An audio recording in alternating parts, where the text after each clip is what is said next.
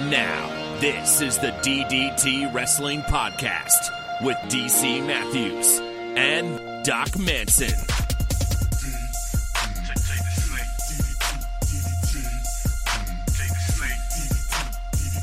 Doc Manson at Doc Manson. That's me, DC Matthews at the DC Matthews.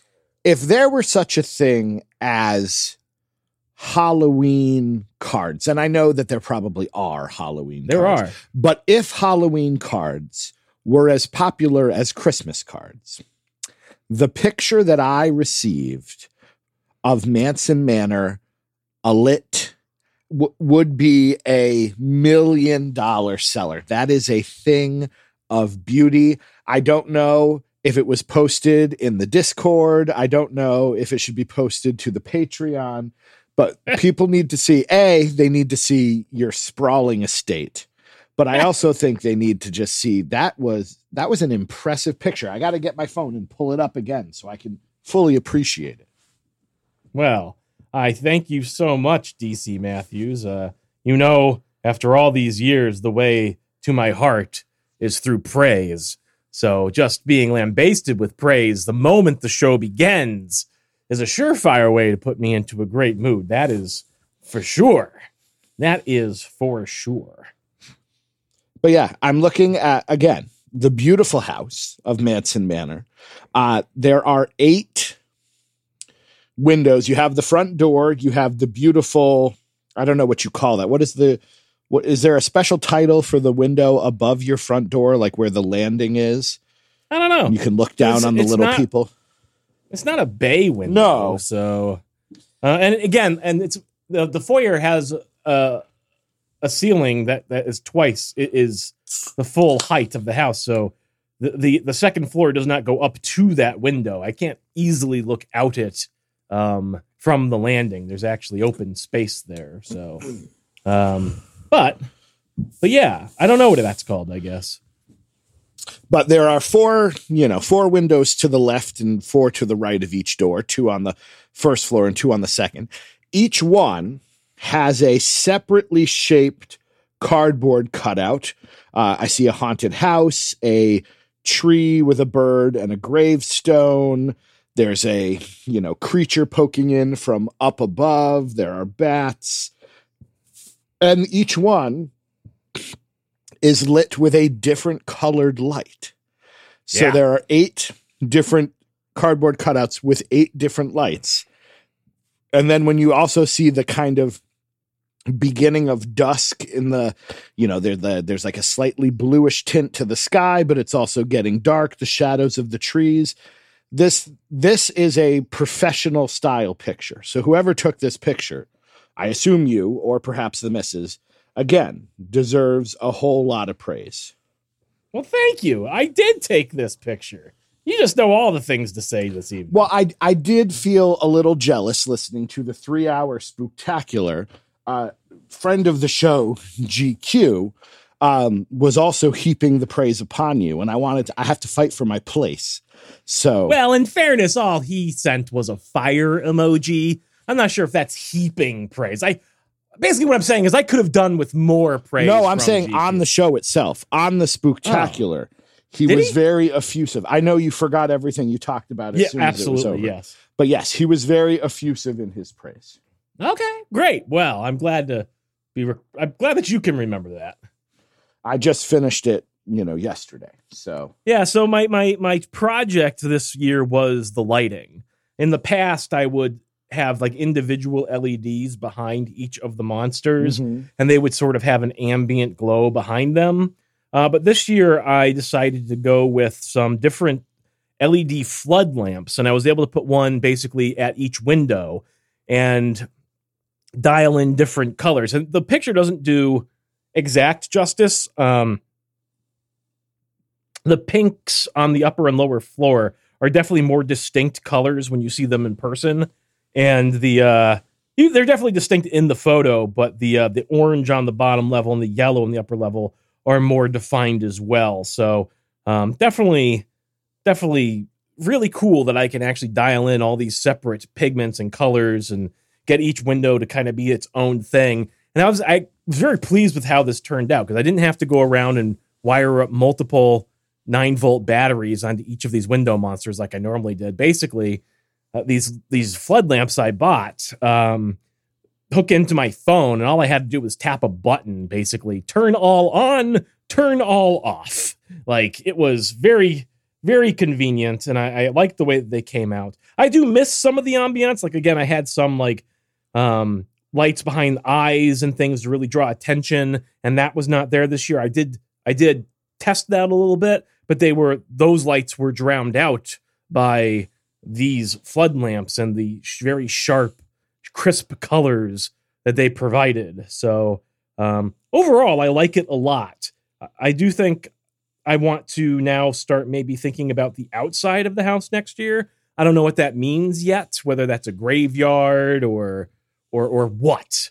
But have you considered digging a moat?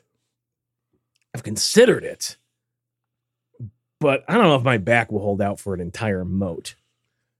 Okay. But if I got a moat, I could get an alligator. That's exactly shark. what I was saying. Yep. If you did a gravestone, would you do the sort of punny epitaphs and things? I would want to, but I also don't know because that's overplayed. And certainly there's at least 3 or 4 other houses within a stone's throw of here which have similar things. Now, I would want to maybe try to get that pink sort of foam board insulation that they sell at Home Depot and maybe get myself an electric. I forget what they're for, but they're essentially these electric knives. They heat up and it makes it so cutting through foam is very easy. And so like I would be tempted to make my own tombstones, my own shapes, and maybe even engrave them myself and all that sort of stuff. And I'm thinking like maybe like liquid nails on the outside surface so it's weatherproof. And I don't know though, because like then I don't know that painting is my strong suit. So like to actually get those to have the right tones of gray or to whether I'm going to emboss writing or just paint the writing. That might be a little beyond my skill set, but I don't know. I don't know. Maybe I'll just think about lights at first, because even if I don't do a graveyard, I think the front yard could do. We've got a few trees, and I think if I were to get a couple more of these LED spots sort of at the base of the trees themselves would sort of light up and look spooky. So I think there's other things to do in the interim. I don't know. I got to brainstorm. I got 12 months here. Would you consider it a cop-out to just get life-size, either cardboard cutouts or actual, like, dummies of Freddy, Jason, Michael, and just have them standing in the yard? Is that a cop-out? I don't know if it's a cop-out, but I will say, like, when the thing that is readily available for that, yeah, of course, there's cardboard cutouts, but those would never survive the weather. What you really are talking about probably are like animatronics, and those are so expensive, like the ones they sell at Spirit Halloween. I don't even need them moving. Just literally like, Yeah, I just don't Jason know any, sort of like, propped lower... up against the tree. I mean, I guess you could just build yourself a formature of some sort and put a hockey mask and a flannel shirt on it. So maybe you set up a card table up against like the side of the garage you don't use, and you just have Freddy, Jason, and Michael like playing poker. Nah, that's a little too far gone for me. All right. But it is beautiful. How was your Halloween? I have more to talk about with the spooktacular, but I want to make sure that we talk about the holiday itself. How was your Halloween? How many trick-or-treaters? How was Lenny? How was his first Halloween? There's lots to digest here. Yeah, so Halloween was good. We probably had somewhere around 100 trick-or-treaters. It could have been maybe 90, but somewhere in there. We've definitely got some candy left over, and I'm going to have to figure out what to do with that before I just eat it all. Mm-hmm. I already had a Baby Ruth today, which Baby Ruth was delicious, but I don't know how many more of those I should really eat. So I'll probably pawn those off to graduate students or something at work. We'll see. So lots of kids, lots of adults. In our neighborhood, we also get, and maybe you get this where you are because you're in a nice apartment complex. So they kind of cart the kids in because it's kind of a safe area, cul-de-sac where we are. But in addition to just carting them in, like they literally cart them in. We get two, like, remember the tractors that we had at our haunted hayride that would pull? Are you getting wagons of trick-or-treaters being brought around? Yes. Are we yes. Have we reached that level of laziness that we're not even going to walk? We're out in a rural area and we're not that far from farms. Like literally there was this girl, a little bit older, dressed up like Britney Spears, I guess. Mrs. Manson was talking to her a little bit because she had come off the wagon. And so she said, tell me about this wagon. The girl said, oh, it's my family's. We cart everybody up. So it's like it's her immediate family, all her cousins, etc. And like they just drive from their local farmstead and they bring them over here, drop them all off. They go to all the house. They actually walk to all the houses on the cul-de-sac. Okay. And like the tractor parks in the cul-de-sac. They all come back. Okay. And then the tractor brings them elsewhere. I feel better about that now. Yeah, they don't actually drive it to every house. I was like, if you had a wagon that pulled up to your house, the kids all got out and then ran back on the wagon, I'd be like, that is lame. Yeah, no, but it's cool because it's a big tractor. They're pulling a giant wagon. There's hay bales in there. This Britney Spears was telling us they got a hot cocoa station on that thing. And they had to practically fight me off with a stick. I was going to say, did you insist on getting a ride? Unfortunately not. Did you go? But we actually had two of these tractors, one at the beginning of the night and one towards the end. I remember having one in the past, but I don't remember having two before. So we sort of got this second wave. It was kind of later in the night. It was probably closer to 8:00. And it kind of been quiet for a while. And then up rolls this wagon with this just, cluster of this gaggle of children, it was fun. The dogs did well. Oscar is getting barkier, I think, as he gets a little bit older, but I think that's partly because of Lenny. I don't know if he's protecting Lenny, but also sometimes Lenny got a little spooked last night being outside. He definitely barked at a child emerging from the darkness coming up to get some candy, and this child was no more than 6 years old, so Lenny made somebody cry, so that was great. And of course, when Lenny goes off, then Oscar goes off. So that became a little bit of an issue. But, it was a long night. It was cold. We were outside. He was overtired. He was overstimulated. There were lots of people. I think overall he did very, very well. And the thing I also have to remember is when Oscar had his first Halloween, he was closer to like 11 months old. Lenny is 5 months old. He's still very much a baby. So I do think there's something to this overstimulated thing.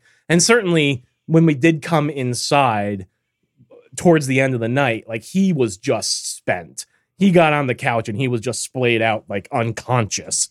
Oscar was still on guard waiting for more people to come to the door. But overall, he did very well. He said hi to lots of children. He got lots of pets. He only barked and made that one kid cry. So I think overall, I just love that it's the smallest, cutest dog in the world and it's making children cry. But admittedly, it was a small, cute kid who, to him, it probably seems like a big dog. That's true. Maybe not a lot of dog exposure. Yeah. Mrs. Matthews just wants to confirm you were giving out full-size candy bars. Oh, yeah. Yep. Okay. And I'm sure that all the parents are cursing us for doing so, but I don't know, man. I feel like those are the ones the parents take as the parent tax. Yeah, fair enough. I like to think so anyways. Let them be rewarded a little bit. But I don't know. I have this thing where I was like, if I'm going to spend time, I'm going to put up these window mounters. I'm going to make these really cool lights and people are going to be coming by. And, since I was out walking the dogs up and down the street, basically, it's better when they're kept on the move. Mrs. Manson was at the house. She mostly just sits on the front steps. She's got the speaker out there. She's got Halloween music playing. Kids come up and, she was telling them, if you see a guy out there walking two little dachshunds, you can compliment him, because they were always telling her, oh, we love your windows. They're so great. And she's like, oh, my husband, if you see him out there. So I would just get random people walking by me going, oh, I love your windows, man. And I was like, oh, thank you. So, it was a nice night. definitely got some praise, which, as we all know, I crave so deeply. If somebody offered to pay you to make them a set of cardboard cutouts, would you do it? I imagine so. Yeah, I guess so. The only problem is some of the logistics maybe matter because they'd be difficult to ship somewhere, especially like in one piece. I'm more talking about literally Joe down the road is like, hey, I'd love to do something like that for my windows. Or would you not want to give it to a local? Probably not to a local. I gotta be, I gotta have a little bit of territory here. But if you wanted to set DC, I think we could come to an arrangement. Well, I'll tell you. Let me walk you through my Halloween night. We had some candy. We are, as many of you know, I think we've said this year after year, we buy candy that we don't eat. That is what keeps us from eating it all before the people come. And by we, I mean me. So we bought ring pops this year.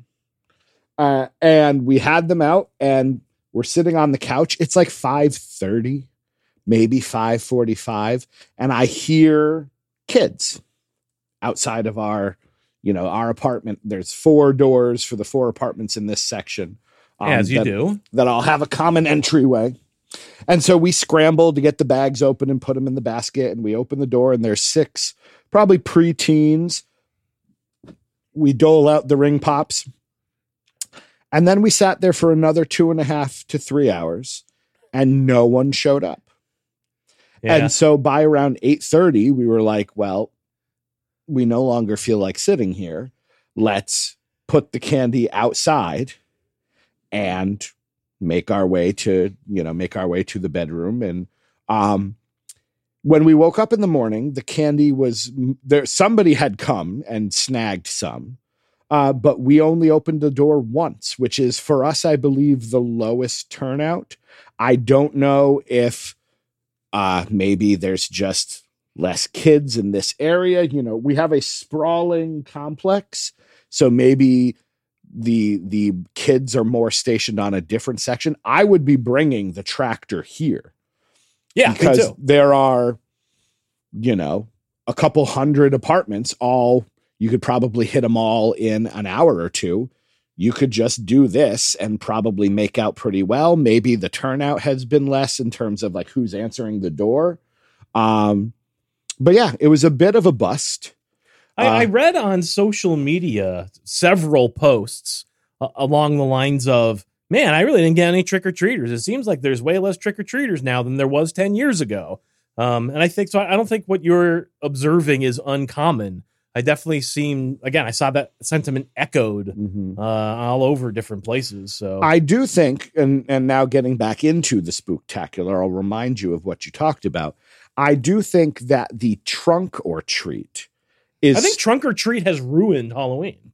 I won't say it has ruined the night itself. Sure. That's what I mean. Yeah. Yeah. The town I work in, their trunk or treat was Friday. People asked me if I was going to go. No. Although there's a part of me that maybe will go one day. I don't want to decorate the whole idea of decorating. Did you hear me talking to GQ? Could I just show up at a trunk or treat? You're my in. You could absolutely bring me. You could absolutely come to a trunk or treat. And again, the inn you have are those 2 dogs. GQ and I live in very different places. He's window washing all the time. I imagine depending on what town, if you lived in a more like urban town, there might be more security. I cannot imagine that there was any security. It's not that I'm worried about security. I just don't want people looking at me like I got 2 heads. You know what I mean? Like, I think people might try to figure out, okay, which kid are you attached to? But if you've got 2 cute pups, if you're doing all of that stuff, you might have, again, depending on if you went to a small town one, you might have somebody go and say, oh, we've never seen you before. I'm, Carrie. I'm the president of the PTA. Nice to meet you. You may have to do some.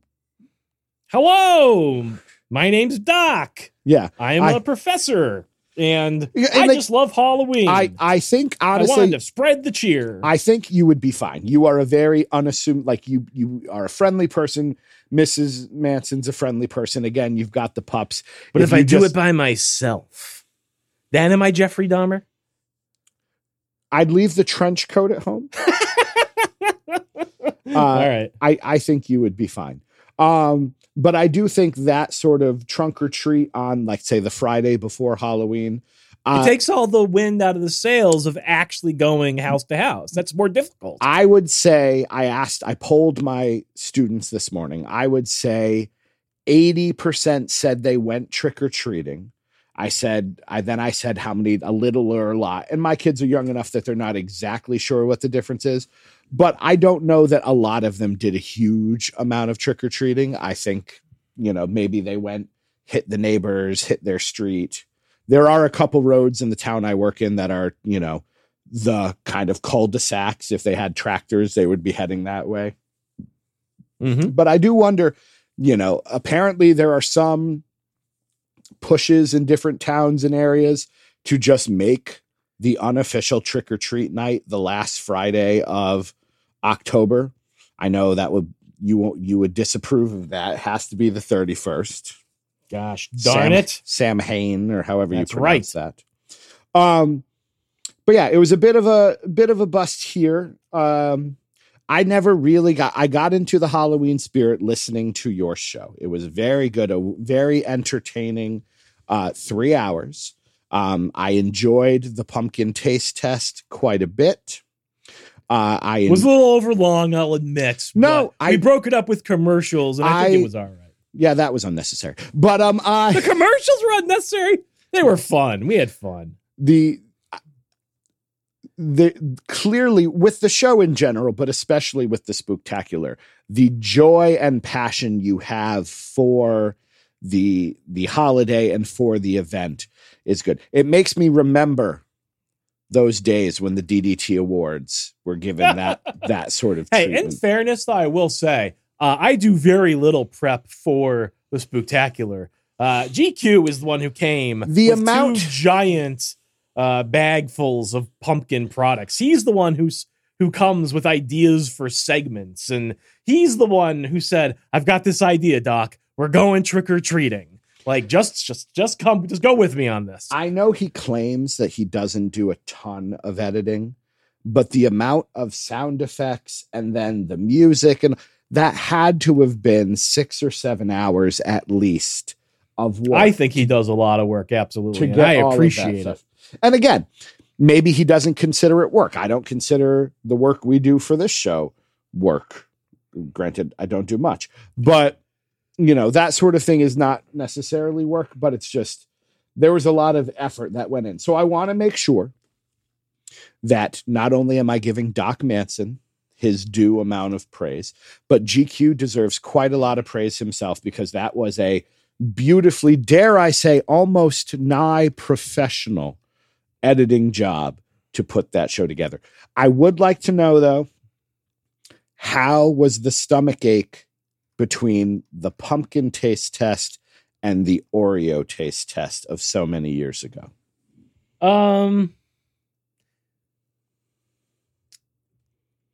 The Oreo taste test made a longer lasting, somewhat permanent impression upon me. Sure. So that definitely takes the cake. I still bought myself a bag of the teeny tiny pumpkin spice pretzels from Trader Joe's post that show, and enjoyed them this season. So. Well, also you had a greater variety of items. Like when you're tasting Oreos, it's all pretty much cream and cookie. You had JoJo's, you had pretzels, you had the Purine things that GQ couldn't forget the name or remember the name of. You had pumpkin flavored bourbon, which I don't think that was given the proper amount of talk. It probably should have come back up during the tasting. Was that better or worse than a lot of the items that you had? It was very good. It was very much a flavored bourbon, which is to say it was very sweet, practically a liqueur.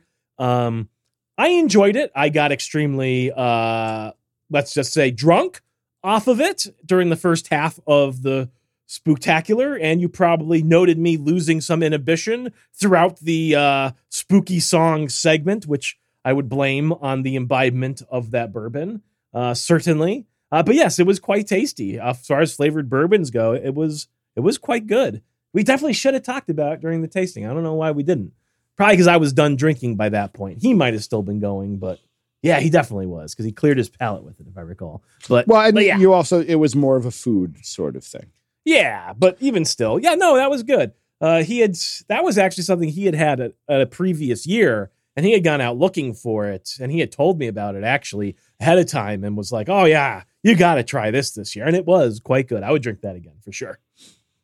The only other thing that sticks in my memory, and I will check my notes, and by notes I mean the texts I send you both as I'm listening. This is your reliable system. I did get a shout out. The music was good. I honestly, I'm not a Halloween music person, so that is the segment that I'm not paying the most attention to.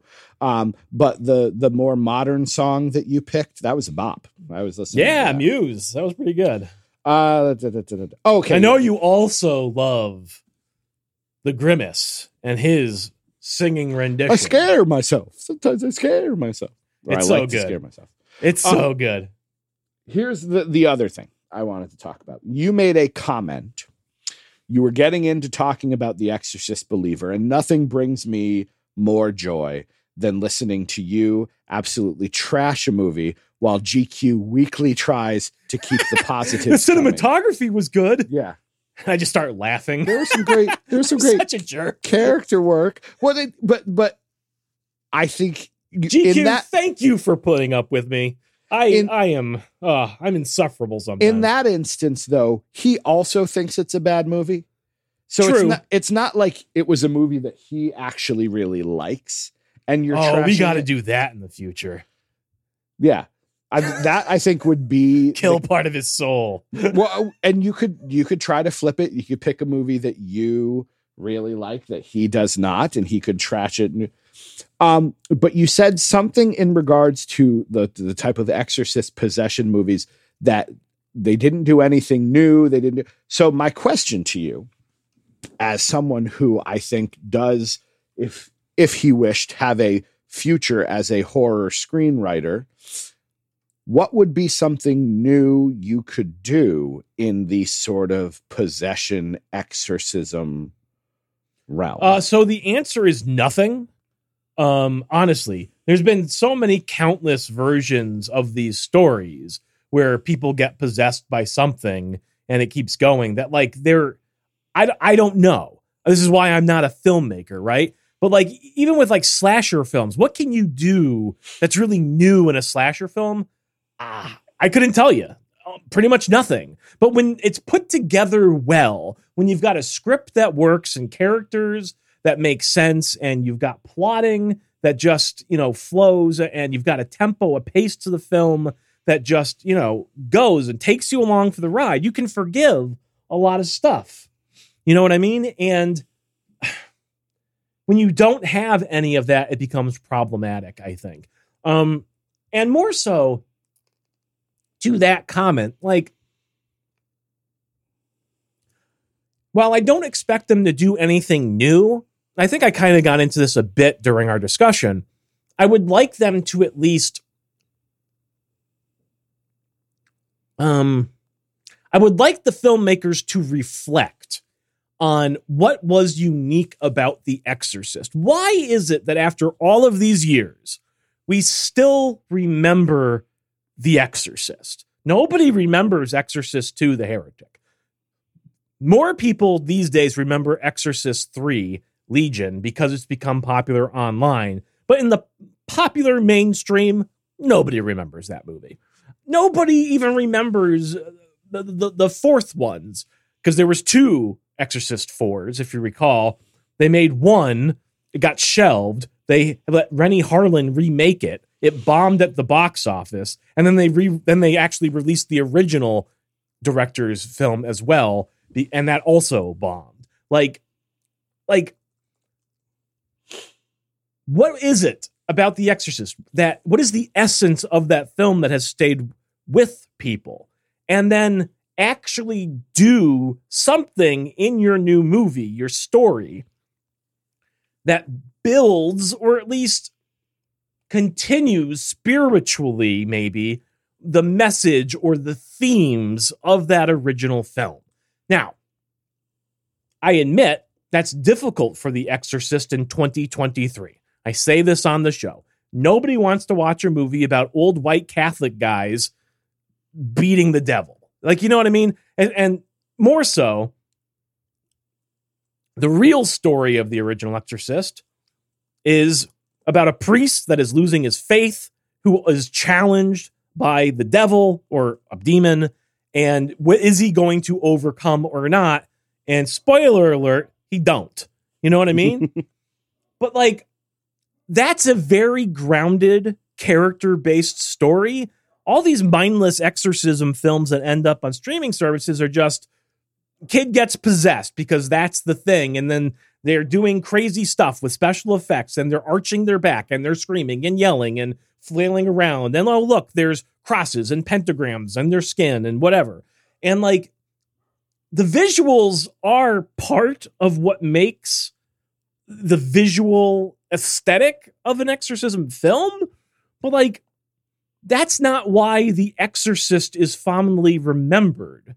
If you think that's all The Exorcist is, pea soup and her head spinning around, you've missed the point.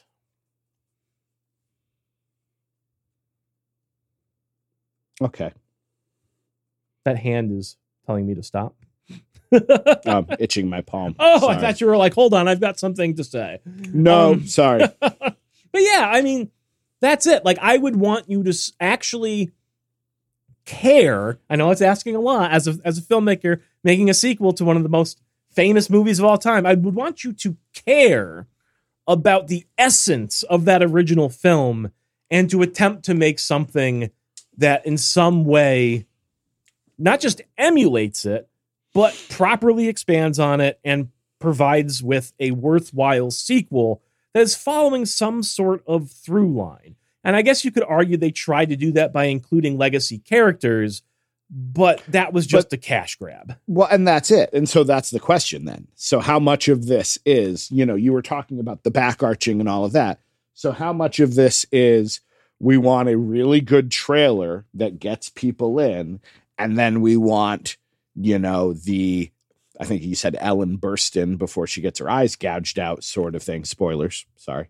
And then we want that sort of like movies in general to me. And I don't go see a lot of them, to be honest. And some of them are mostly superhero movies or whatever, but fans, a good trailer, multiple trailers, and fan service.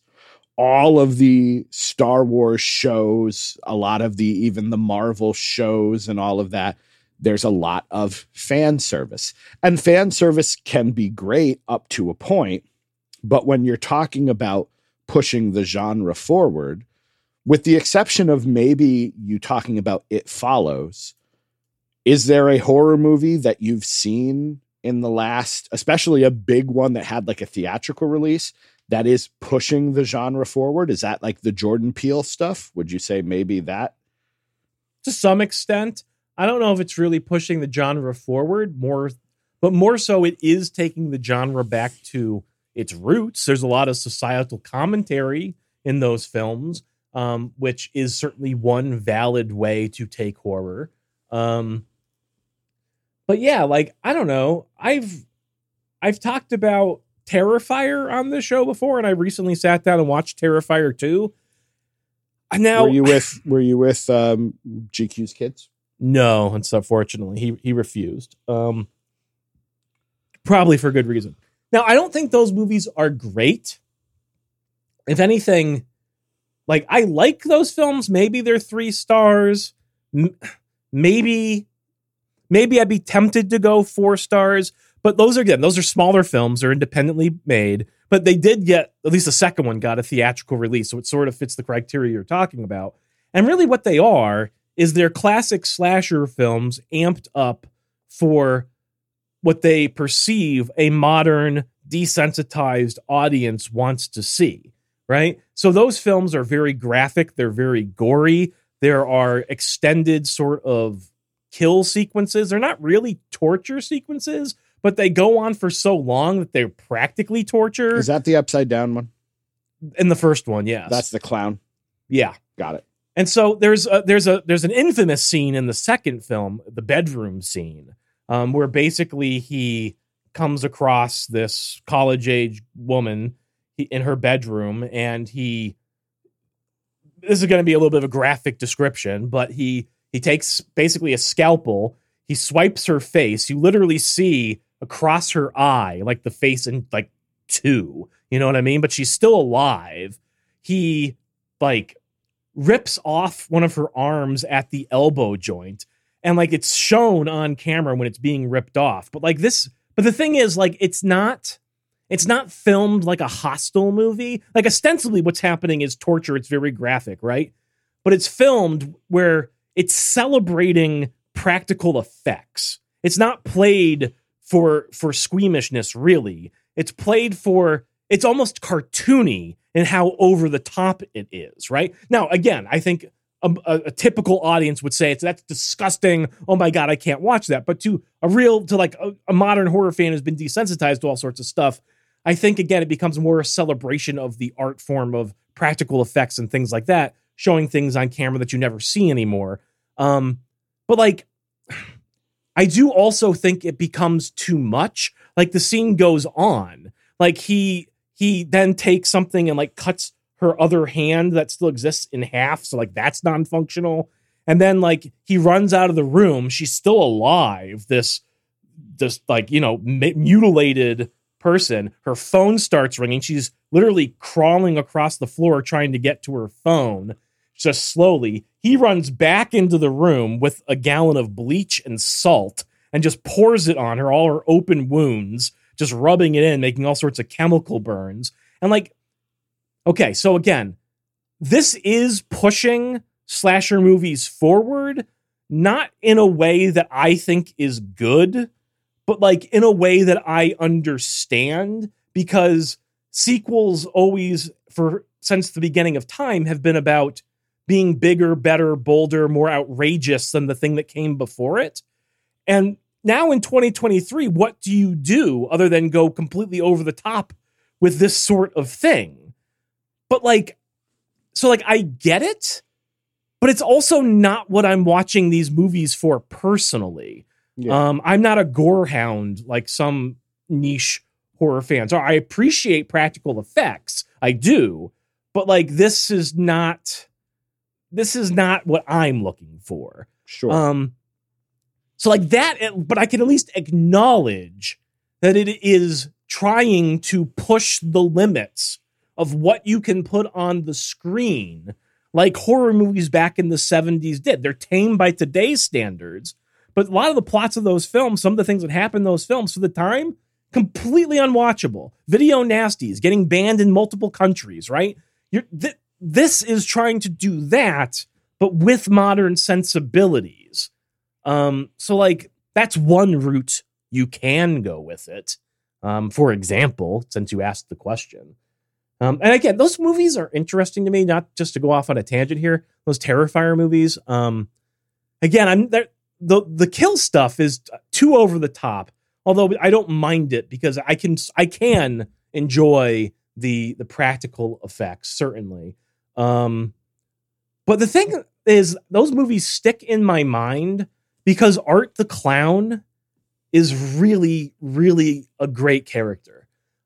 Just from his visuals, this sort of demonic black and white mime clown thing, to David Howard Thornton, I forget what the actor's name is, but the guy who plays Art the Clown is amazing at it. I feel like he is as good at playing this character as Robert Englund was as playing Freddy Krueger. And it's made all the more amazing to me when you consider that Art, as this mime clown thing, does not talk.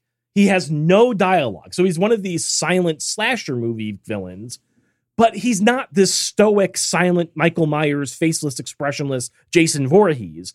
He's he's in the scene doing mime stuff. He winks at people. He smiles. He fake laughs. He's doing the mime shtick, and he does it so incredibly well. He has this incredible presence where, even not being really a fan of the movies themselves, I do think Art the Clown is probably the best, like, slasher iconic villain created in the last 10 years. I actually think he's classic, and he has the potential to really go down in history as like a modern slasher, which really, we haven't had a good one of those since like Ghostface and Scream. And I don't even know if I really count that one, since Ghostface is a different, killer, different character in every single film. It's not even like it's a single entity. You know what I mean? Mm-hmm. So like, I love that character, even though I don't really love the movies that he's in.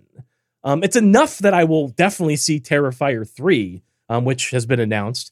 Terrifier 2 actually is back in the theaters for one day only tonight. And after that showing, they are showing a trailer for Terrifier 3. And I hope that gets online soon. I have heard that Terrifier 3 is actually going to be, the first two have taken place on Halloween, but the third one I hear is taking place on Christmas. So it's going to be a Christmas horror movie, which I always enjoy as well. So I don't know, like, I don't want to see the violence. I know it's going to be there, but like, I do want to see what Art the Clown does next, because that character is, to me, just really, really well realized in a way that you don't really get to see. And the other thing I like about those films, so many movies these days get made by these nameless, faceless filmmakers. And like, even when there's going to be sequels, there's no continuity, right? Like, you saw this with the worst example, I think, is the latest Star Wars trilogy from Disney, right? They knew they were making a trilogy, but they didn't plot out the trilogy before they started. They let J.J. Abrams make a movie. They let Rian Johnson make a movie. They took the third one away from Rian Johnson and gave it back to J.J. Abrams, and he had to retcon or replace a bunch of stuff that Rian Johnson did because there was no storyline in mind when they actually started this trilogy, which is fucking insane. You're a giant corporation like Disney spending all that money and you had no plan? What is wrong with you? I appreciate the idea, and Marvel has done this too, and I know they're both owned essentially by the same company. Let's give creative directors a project in our sphere and let them play with it. But you can't do that with you can do that if there's a multiverse. And Rian Johnson's movie doesn't have to have anything to do with J.J. Abrams' movie. But like you said, this is the trilogy. This is movies 7 through 9. You're coming off of a original trilogy that is beloved, and then a new trilogy that was not. Although, kudos to Hayden Christensen for getting some love these days. But yeah, the concept of we don't have a plan, we'll figure it out as we go is ridiculous. And that's the thing that I love about, so far at least, the Terrifier. Damien Leone, the writer-director, made the first one, made the second one, he's making the third one. Like, there's actual continuity. It's building towards something. I don't know that he knew he was going to have sequels. There's definitely new stuff introduced in the second one that clearly is setting up a third one. But like, it's the creative team is so tight such that it feels like this was all intentional and it's actually building towards something in a way that you do not usually get in your Friday the 13th with your random writers, random directors. Just pump another one out. A bunch of kids go to a camp, they get killed. Who cares why? You know what I mean? Like, that alone is so refreshing. And I'd love to see it. Like, Blumhouse, man, they have perfected the art of funding a film at relatively low levels, right? They started off by making a bunch of movies for $5 million.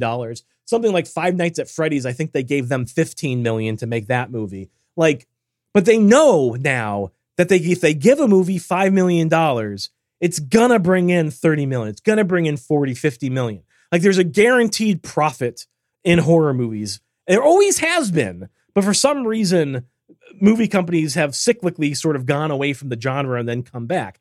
But right now, that's what Blumhouse needs to do. They need to just find somebody. They need to give them $5 million, make a movie, but let them actually plan out the next 5, 6 sequels. Build a franchise and let this one person make actually 5 or 6 movies for $5 million a piece. Let them actually have, again, half a dozen movies pursuing a single story, all for very little money that you're guaranteed to make a profit on the other end of it. You're going to make some really good continuity and movies from that. Well, I hope. They tried to do that with Halloween and David Gordon Green, but I don't think it worked out in that case. No, but you want a new franchise. Ideally, yes. Because, again, that's kind of where this all originally started from. You know, I would love somebody to just reboot Friday the 13th. They did that once. Sure. It was terrible with Platinum Dooms. But get a guy in there to make a new trilogy of Friday the 13th movies. They don't need more than $5 million a pop. And just let them actually plot something out for multiple films.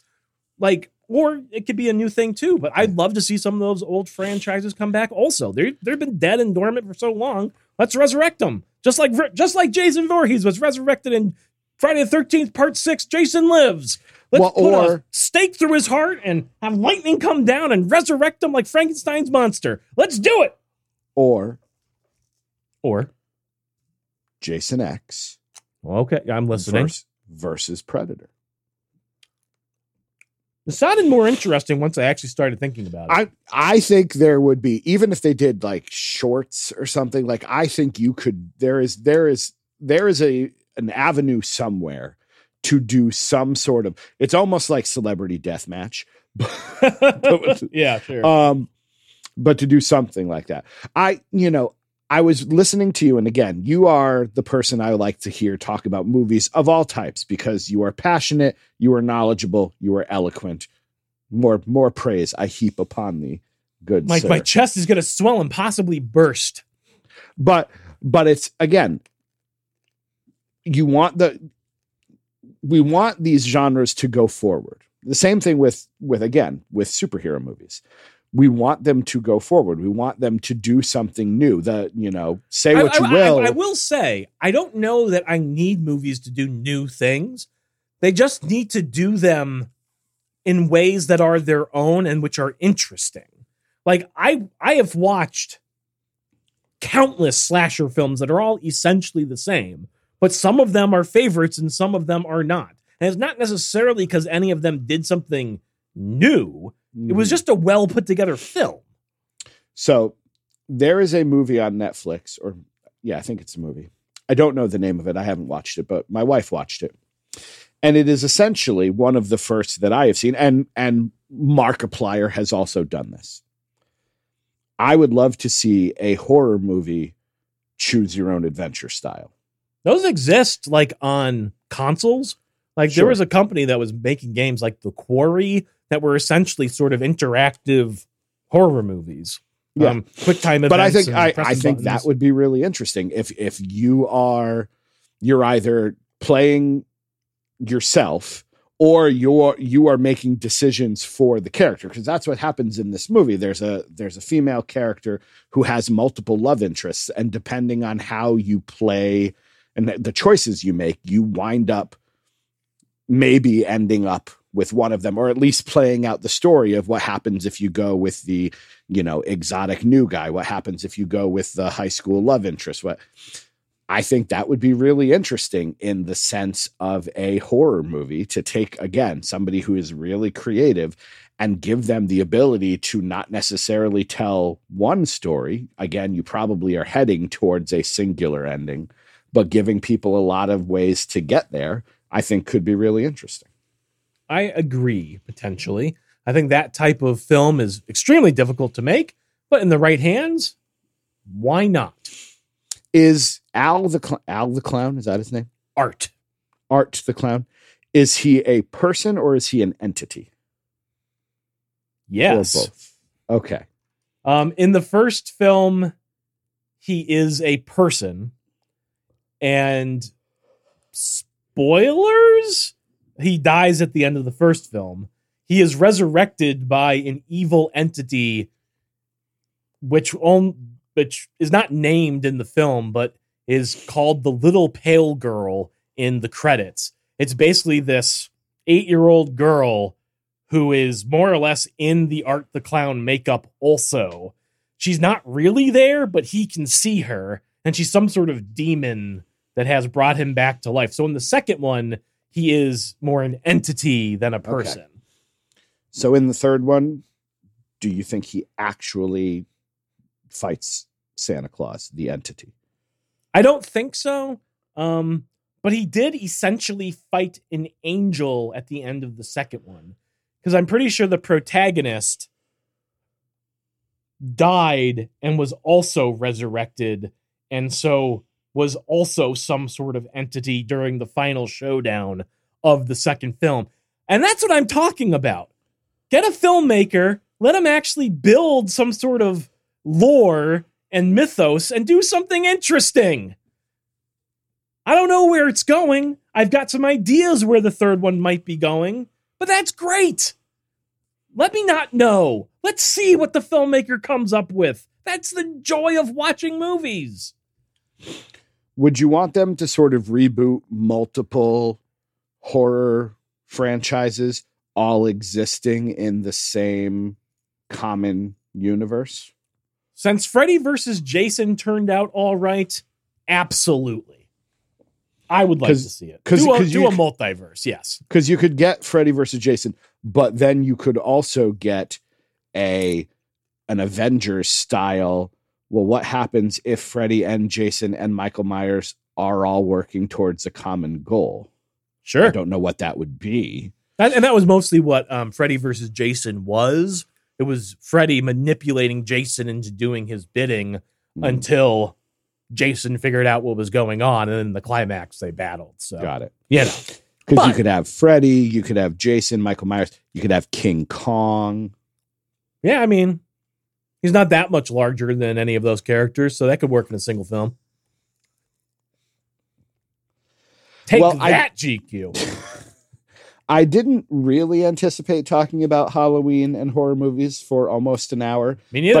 But at the same time, that was kind of... I will say, sort of just expanding off what we were saying, just very briefly, because I know you love bringing up It Follows. I know you haven't seen it, but perhaps we left an impression with you about that film.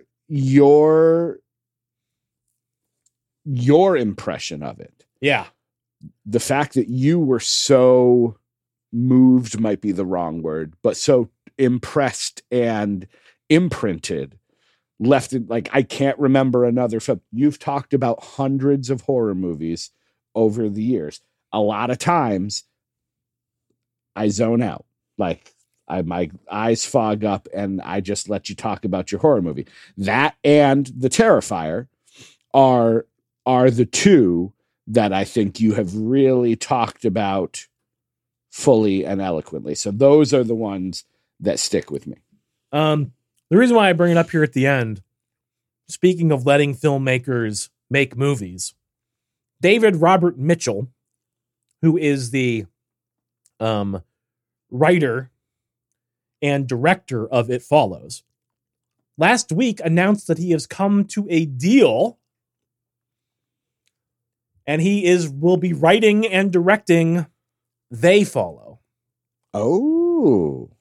Here it is, almost a decade later, and he's going to be able to make a sequel to It Follows. And I am looking forward to whatever it is he comes up with.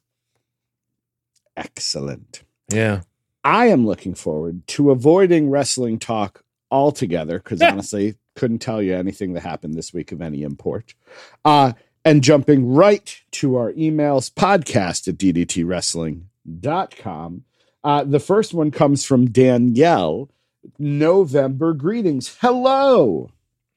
Now that I've had lunch and can relax a little bit before completing tasks, how was y'all's Halloween? I refer you to the first 20 minutes of this episode, my dear. Lucas and I went on an evening walk as the sun was setting, watching the local kids go around screaming for candy. We found a Kit Kat unopened on the ground, but decided to leave it for whoever else was going to take that treat. Well, it was also a couple of inches too close to a dog poo pile in between a nice driveway, and ew, no. Yeah. You are clearly a writer there, Miss Danielle. Oh, I knew she was going to talk about NaNoWriMo. The cats had to endure a waterless shampoo bath to remove any dandruff allergens and any shedding from the seasonal changes. I always feed treats to them afterwards as a way to thank them for letting me do something they'd rather not experience every 3 months. The kitten understands the process. Jupiter, on the other hand, still fights me, even though he's been through this occasionally since 2018. Doc mocked NaNoWriMo a couple of weeks ago, which made Lucas and I chuckle. Whoa. I remember mentioning it. Did I mock it? I don't remember. I also don't remember, in fairness. Danielle, we will need evidence. Please provide what was said. We don't need the audio clip. I feel like I wouldn't have mocked it. I think it's an admirable thing. I don't know. Anyways, continue. Which made Lucas and I chuckle because of November holidays, challenges, and such. Yes, I am participating this year, but more for the writing habit building over trying to cram 50,000 words in a month. I've been on Discord more than usual because I found a wonderful community to write with and motivate. Sometimes Lucas and I will listen to DDT podcasts together while walking, or this past week, putting away fresh, clean clothes. The couple that does laundry together stays together. So when we heard a couple of weeks ago the mention of ad blockers, that's when YouTube and Spotify both blocked the ad blocker we were using, and we are now switching to uBlock Origin. Send good vibes to my smart car. The battery died, and we are on the hunt for getting the battery replaced as soon as electricity and rent is paid. Fun fact, the battery on these tiny cars are located underneath where the glove box would be on the passenger side. Oh, neat. It's actually easy to remove, unlike the transmission, or updating those wires. I would pick a difficult-to-repair car 5 years ago, but hey, it's paid off now. There you go. Questions. Soups. A couple of weeks ago, during the top 5 soups discussion in DDT chat, it was brought to my attention that DC has never had broccoli and cheese soup. You are correct. Doc, have you had broccoli and cheese soup? No. It's my go-to soup at Panera in a bread bowl because I really, really like bread. Me too. Though my body disagrees with that now. Me too. Yeah, any meal that's primarily bread is not going to end well for me. But, bread is so good. Mm-hmm. I've never had broccoli and cheese soup. I've had broccoli with like a cheese sauce on it, which I'm imagining is more or less what the soup is. But no, never properly had the soup. I would try it, though. I like broccoli. I like cheese. I like soup. Moving. DC, you and your wife have stayed in the same space for several years now. Lucas and I have debated on staying for another year come January, or moving to a rental house, or starting the buying process of a condo. What advice do you have for a potential home buyer, and or advice for staying put for another year? We have a 1-bedroom and been wanting a larger space, but have been hesitant to move. That's all I have for today. Cheers, Danielle. Well, Doc is the homeowner, so he can go into more detail than the actual home buying process. We have looked at homes. We have done many home visits and all of that type of stuff. In the end, we decided that between the financial cost, we live in an apartment that is fairly rent controlled. The rent has only gone up about $300 to $400 in the almost 2 decades we've lived here now, which is quite unheard of. Usually it goes up maybe $25 to $50 a year, depending on the year. So we are very fortunate. If we moved out of this apartment and moved back into the apartment next door, that is the exact same thing, we would be paying an extra $300 a month. So financially, it behooves us to stay. And I understand the whole equity argument and things like that. But, we have not found the chance. I would imagine that perhaps in the next 12 to 18 months, that may change. But, if you have a 1-bedroom, yes. I don't know, like size wise, how big your apartment is. But I would advise going for something bigger to give you more space? Doc, this might be a controversial statement, but I think no matter how much you like somebody, you need to be able to put a door between the two of you sometimes. Yes. And ideally, you should each be able to have a space that to some extent is yours. Not to say it's not shared ultimately, but to an extent, the space is yours. We have a bedroom for us. We have the room I used to podcast in that is now a craft room. We have the room that was supposed to be a dining room and never wound up being. That is where I'm currently sitting. So I would say you need twice as many rooms as you have people.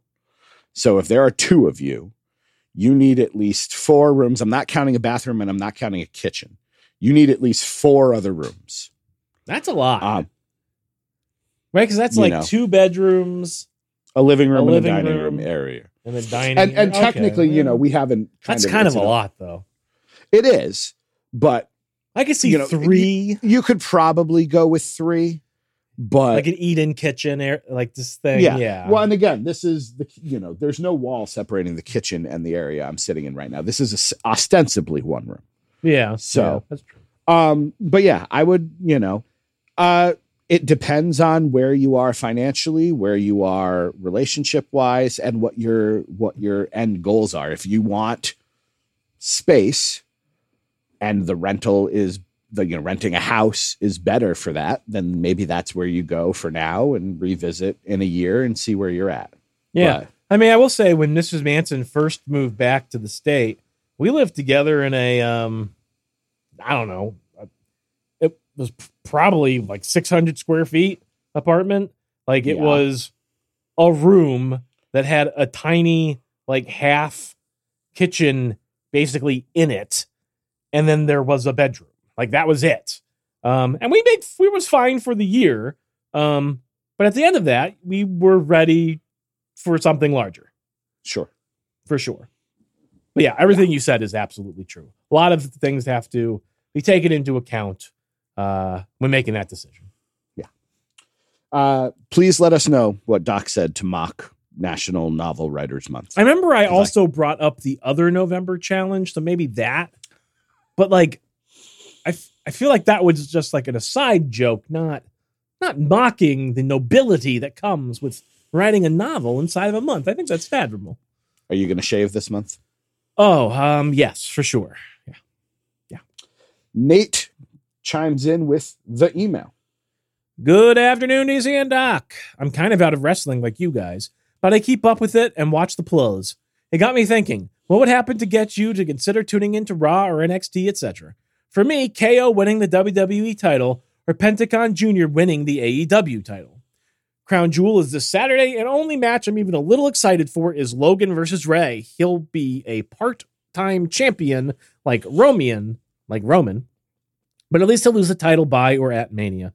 What did you guys do for Halloween? I direct you to the first 20 minutes of this episode, my dear. Correct. I assume worked and watched something spooky. At least that was me. I watched one of my favorites, Don't Breathe. Oh, that is a good one. Have a good night, you two. Cheers, your bestie, Nate, sent from my iPhone. I got to tell you. Okay, let me, actually, no, I can answer this. If Raw or SmackDown or even AEW, when they get a streaming service, like if Raw was on Peacock live, I would have tuned in to watch Alpha Academy versus the Creed brothers on Monday, or at least gone back the next day and watched it. The fact that we have to wait 6 weeks, no. Yep. That's actually probably one of the largest things that helped me get out of it, was not having it like an immediate, convenient way to watch the live product. Yeah. And I know you can watch it afterwards, whatever. But to me, if it's not live, it's lost most of the luster. Yeah. Like I'll happily watch some matches that are interesting in a PLE. I won't be watching Crown Jewel. Though I will say, Nate, I think you'll be happy to hear this. I am all for Logan Paul beating Rey Mysterio to win the US title. He's been like, I don't like him, but that is a mid-card belt. He's beating a legend who is at the last 10% of his career. That I have no problem with that. Him beating Seth Rollins for the world title, no. But him winning the US title, not being around a while, maybe losing it to Ricochet or somebody at Mania, no problem. Sounds good. Do what you want. So I would probably come back and watch the WWE if they had a big return, like CM Punk or somebody really good and important. That would you though? If he shows up at Survivor Series to wrestle Roman Reigns, would you actually watch? No, you wouldn't. Not at this point. No. At this point, they would need to what? WWE. I don't think I'm ever really going to watch again. AEW.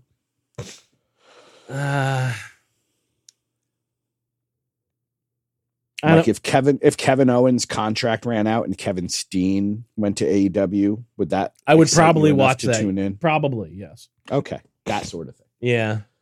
All right, Glenn, an email about nothing. Sorry, guys, I've lost all inspiration this week. So this is just an email to say I've sent an email this week. With so much bad weather about both sides of the Atlantic, I hope everyone stays safe and warm. Thanks, Glenn, N, period. We love you, Glenn. Hey, this counts as an email, so. Hey, there you go. Our final email, Mrs. Manson, praise for Doc and GQ, as if he hasn't had enough. My word, just a note to heap some more praise on the one and only Doc Manson. His new lights for our window decorations were a big success. Thanks to his efforts, the house looked fantastic for Halloween, and lots of fun was had by all. You would know that if you were, I say, directed to the first 20 minutes of this episode. Thank you, dear.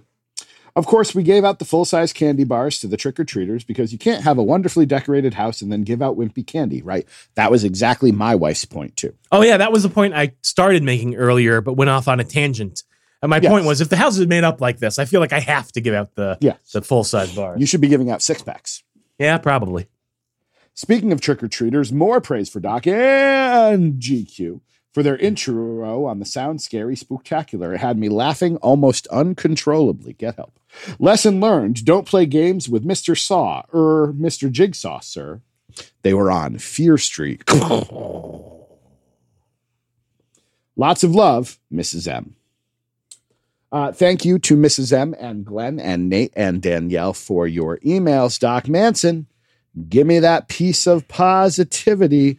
What's getting you through the week? What's good? What's exciting? I've already spent a little bit of time talking about this, but I'll talk a little bit more about Terrifier 2 because I watched it this last week.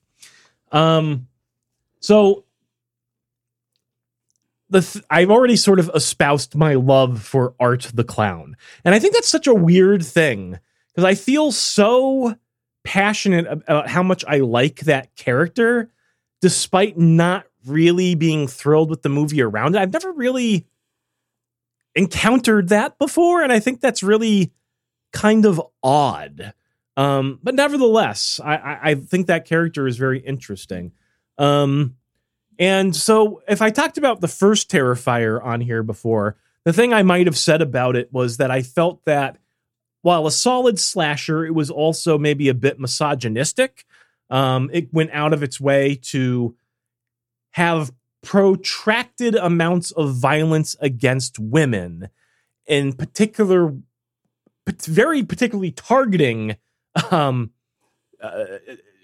physical parts of women, and so forth.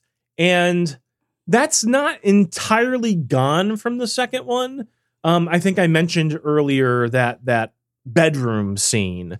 And for the most part, it avoids all of that. There's just this small segment where the girl's mom comes home, and when she comes home and goes into the bedroom, she finds the daughter. She's propped up on the bed.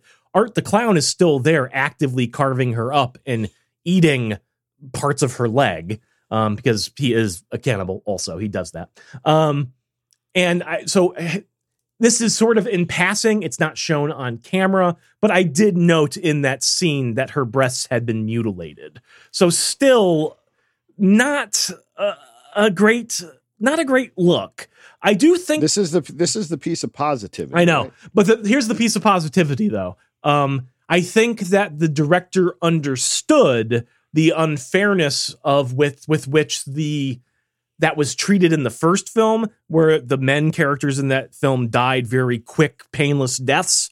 And in this film, there is a segment in which this male character gets stabbed with a butcher's knife countless times in the crotchal region, and in fact has his penis cut off. We see it in Art's hand, and it is smeared on the glass of a window of a car to the girlfriend who was inside. So, equal opportunity in terms of mutilating the genitals of individuals in the sequel to this film. I think that Terrifier 2 is far more progressive of a film than was Terrifier 1 as a result. That's kind of a joke, but it's also kind of true, but mostly a joke. I need you to look up what positivity means.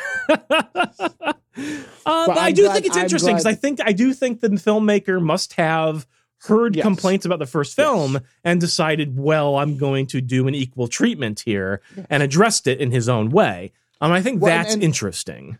And as you have said, like, if this guy is getting the freedom to make the movies how he would like to, who knows what you're going to get in the third one? Who knows? And I will say, the other thing I wanted to talk about in this film, again, you're going to say piece of positivity, especially with, well, we'll get there. So this scene did not really resonate with me initially. So first of all, it's a dream sequence. All right. Okay. The main character falls asleep. She wakes up and she's basically like in this TV show where she's sort of made up to be like a little girl, a younger character, but she's still her age. Okay. And then there's a bunch of people on this set who are older people, but made up to be more like children, right? So they're kind of like these older people, like they're stand-ins for like a Mickey's Clubhouse type thing or whatever, right? And so it's the Clown Cafe, and the special guest is Art the Clown in her dream, and he comes out, and he's got his bag, which is usually full of weapons or whatever, and he's doing a thing, and he goes around and gives everybody a piece of fun food, and it all seems all nice and all well and good. A really weird, protracted sequence in this film.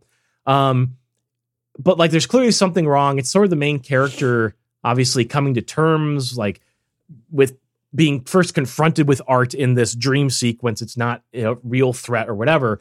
But again, this sequence goes on for a fairly protracted amount of time, maybe 10 minutes.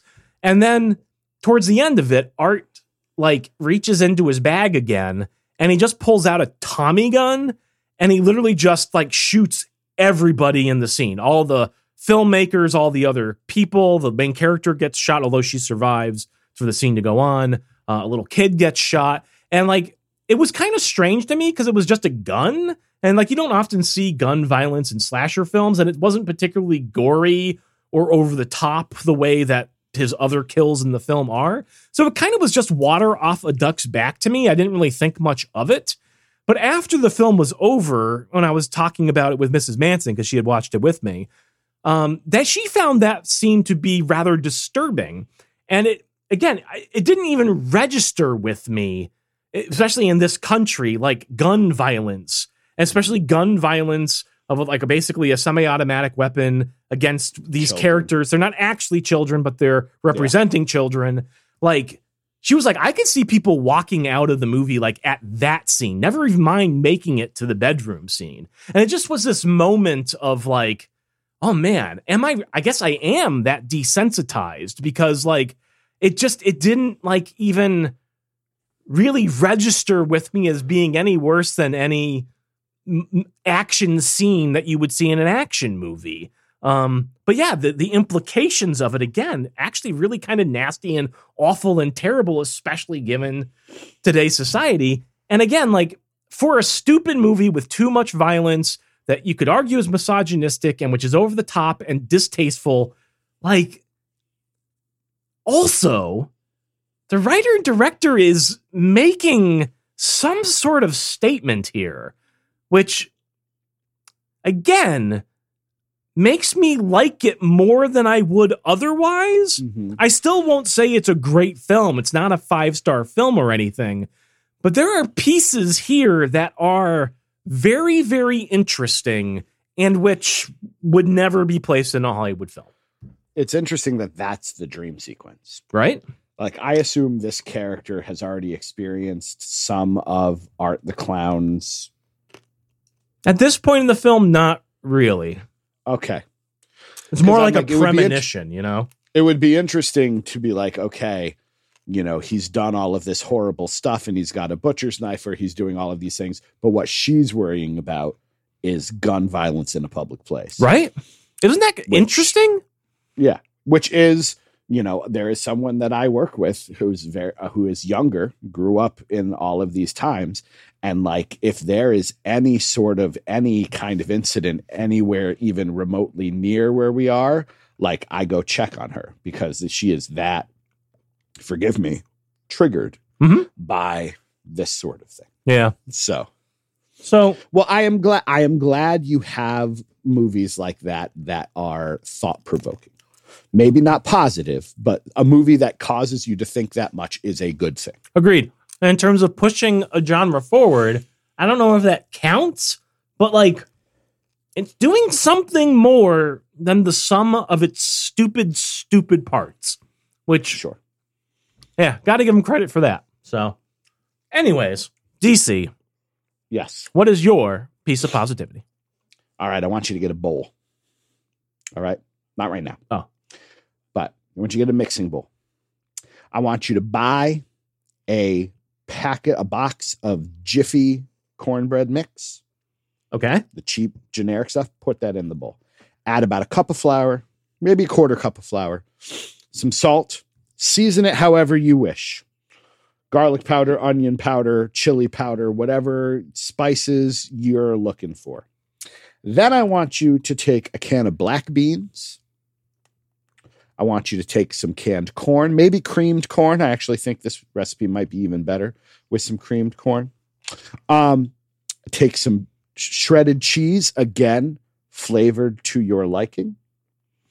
Mix. And then I did some sauteed in a pan. I did some in the air fryer. I actually think the air fryer ones came out better. And these are these delicious fritters, black bean, corn, cheese. Found the recipe yesterday, was on the New York Times cooking page, saw a bean fritter, thought, oh, we could. So highly recommended. Delightful, delicious, lovely. And then they recommended a paprika sour cream sort of dipping sauce. You could do whatever sort of dipping sauce you're going for. I think Mrs. Matthews just did some sour cream with some some Greek yogurt with some ranch seasoning in it, but quite good. Very nice. Quite good. For, you know, we're trying to get out of the rut. There's like the 5 or 6 meals you make all the time. Yeah. We're trying to get out of that. And we have lots of beans and corn. Could we use it for various things? This was something new. I already still have some of the batter left. We're going to make another batch probably tomorrow. Quite exciting. So that is it, my friends. I hope you had a wonderful Halloween season. If you're interested at this point, if you're coming in late, if you're interested at this point and would like to know how we celebrated our Halloween, we would like to direct you to the first 20 minutes of this episode. Doc Manson, anything else you'd like to say before we head out into that good night? If you like to revel in some Halloween spookery, go listen to Halloween Spooktacular. I haven't looked. I assume you got a huge spike in listeners because I tweeted about it and provided a link. So in the last 2 days, the Halloween Spooktacular has been downloaded 702 times. Really? Really. There you go. I assume that's mostly bots because Halloween is in the title of the show. But nope, it was me. So yeah, I think that show was a lot of fun. I think the 14 or so minutes we spend trick-or-treating is stupid, but also so wonderfully us. I had a lot of fun putting that together. So I would recommend checking it out if you would like to see something. Makes me wish we had gotten GQ into improv back in our days. I think he would have been good at it. Oh, absolutely. Absolutely, he would have been. So yeah, but that, and also if you'd like to have your thoughts read in the air, send us an email, podcast@ddtwrestling.com. And finally, head over to patreon.com/DDT Wrestling to give just a little bit of financial support to DC. And Doc, it does help us keep the lights on. It keeps this crazy podcast train chugging. He is Doc Manson at Doc Manson. Contact him for all your cardboard cutout needs. My name is DC Matthews at the DC Matthews. Have yourselves a lovely beginning of October. Until we meet again, my friends, won't ya be our bestie?